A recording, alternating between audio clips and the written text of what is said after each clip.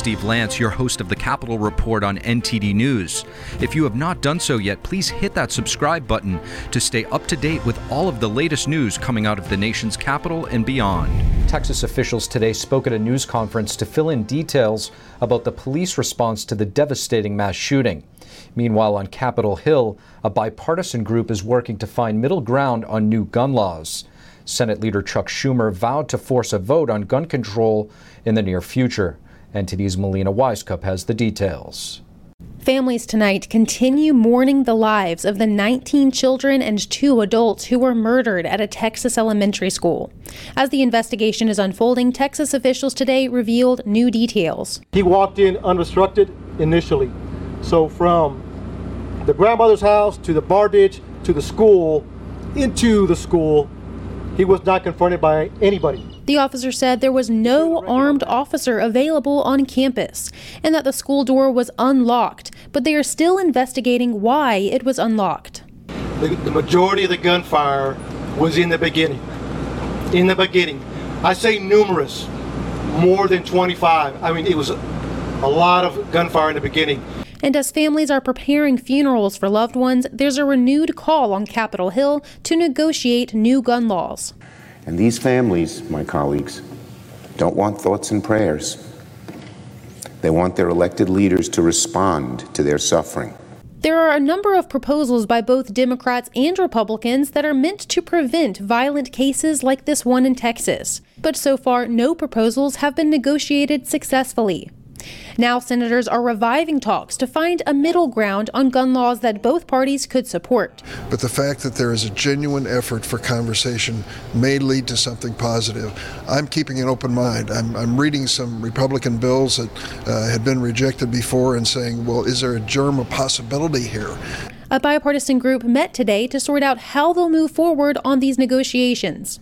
There are 2 main proposals that the senators are looking at. One is expanding background checks for gun buyers. This idea already led to a bipartisan deal between Senators Manchin and Toomey after the Sandy Hook shooting, but it failed back in 2013. Now they'll try again. Even though it hasn't happened in too long a time, we feel an obligation to give it a chance. Another proposal is red flag laws. These would prevent people who are deemed to be a danger from having firearms. Variations of red flag laws are already used in 19 states, including Republican states Florida and Indiana. And Senate Leader Chuck Schumer today vowed to bring to the floor gun safety legislation once the Senate comes back from the recess next month. But he didn't specify which piece of legislation he would bring to the floor, whether that be expanded background checks, red flag laws, or some other form of gun control legislation. And while that bipartisan group has revived those negotiation talks, it's questionable, especially under this new pressing deadline, if they could reach a deal that could garner the 60 votes needed to pass the Senate. Reporting in Washington, D.C., Melina Weiskup, NTD News. Vermelle Greene is author of the book, Please Teach Me Like a Boy. She's been a lifelong educator and is currently serving as executive director of the Boys Initiative. We have her with us to assess the impacts of these violent shootings on our children.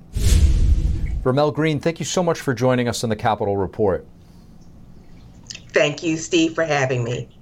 Vermelle, most of the attention thus far with regard to this horrible incident, the shooting, has been put on the children that were killed, and for good reason. But many were also injured by the gunman or witnessed this horrendous event. What is the impact going to be on these kids? I tell you, trauma has been just following our children, for the past 2 years. Trauma that's been manifested in depression, self-harm, suicide attempts, and suicides, especially with me being the executive director of the Boys Initiative, really focusing on our young men, that they, probably even more so than their female counterparts, have been affected by the trauma, the violence, the depression that all of our children are suffering right now. Especially, I'm thinking of that young man who did this just monstrous crime, that he himself suffering probably by depression, severe emotional problems, especially, I really get into even the spiritual problem. Unfortunately, many of our young men have not grown up and been raised with a moral foundation that would control their propensity to impulsivity, aggressiveness. And so when you have a young man who has not had a moral foundation as part of his upbringing, then they have a horrendous potential to do harm. And we've seen that in recent months and years. Now, you as a teacher of young children, you're also a student yourself of the developing mind. What do you think has changed over the years? Our children have been bombarded with adult issues. They have not been allowed to be children. You can think back to when you were 6 and 7 years old. The most thing you had to, think about is which cartoon you wanted to watch. You weren't being asked by adults to choose your gender. You weren't being asked by adults to make decisions that only adults should be made. And when you even go on the media, on television, our children are just bombarded with images that really has a deleterious effect upon their brain, their development, emotional development, even their moral development. And with our children being in such a delicate state of mind already due to this pandemic, when terrific events like this happens, they're even more scarred. And so now people who hopefully are trained in how to help children to work through this trauma, especially those faith leaders, need to be there on the scene, helping the children, helping their parents, helping the whole community. I think many of us are of the mindset, I know I am, that this could never happen to me. When it comes to active shooter drills in schools for children, how do you go through these exercises and reinforce the proper protocols and procedures without scaring them at the same time? And how should parents be talking to their kids about this shooting, if at all? Well, in regards to schools, their chief aim is to make these kind of drills routine. Again, growing up, we had fire drills. And in fact, in my day, back in the 1950s, early 60s, we had bomb drills in case there would be a nuclear blast. And we hid under the desks and hid in the hallways with our heads covered by our hands. A lot good of that would have done. But still, when we work with our children and going through these drills, we have to make it almost commonplace, almost routine, and letting them know and assuring them that we don't think anything like this is going to happen, but we want to be prepared. Just like we don't think, children, that we're going to have a fire, but we have fire drills. Just because, things don't happen every day, we want to be prepared, and that's going to be key. And with parents, just surrounding their children with love, making sure that they feel secure, being there to talk to them. And some of our children, especially our boys, they may not be able to talk. And so parents have to be able to bond with their sons, bond with their daughters as well, and sometimes just sit and be there to listen when they are ready to talk. Vermelle Greene, Executive Director of the Boys Initiative, thank you. Thank you again, Steve, for having me. Democrats are calling for stronger gun control in the wake of Tuesday's mass shooting in Texas. Debates have been swirling around how these mass shooting tragedies can and could have been avoided. It's when emotions are raw that it's easy to jump to conclusions with knee-jerk reactions. One thing that is undeniable is that there has been a dramatic uptick in mass shootings over the past 30 years, yet people still had easier access to the same types of guns prior to 1990. Here to assess some of the possibilities as to why we're seeing these upticks, we have founder of Patriot Academy, Rick Greene. Rick Greene, thank you so much for joining us in the Capitol Report again. Good to be back with you, man. Rick, this shooter in Texas, he posted on his social media shortly before the rampage. There are many different perspectives about if more could have been done from, Facebook. They're able to censor political news or different perspectives about the virus, yet they haven't picked up on things when he said that he was going to kill his grandmother and then was going to commit other acts that he wound up doing. But then there's the other side of the argument that this could open the door to more censorship from social media. What's your take?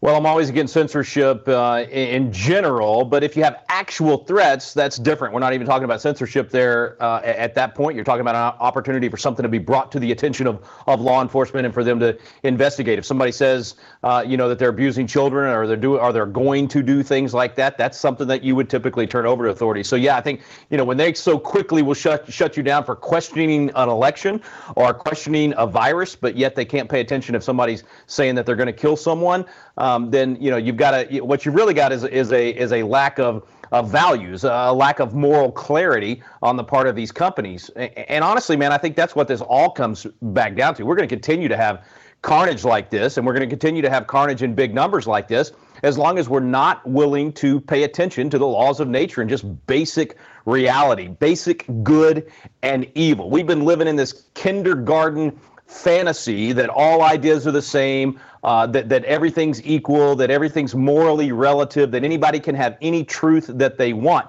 And when you create an environment like that, that means anything goes. We've got to get back to acting like adults and calling good, good, and evil, evil.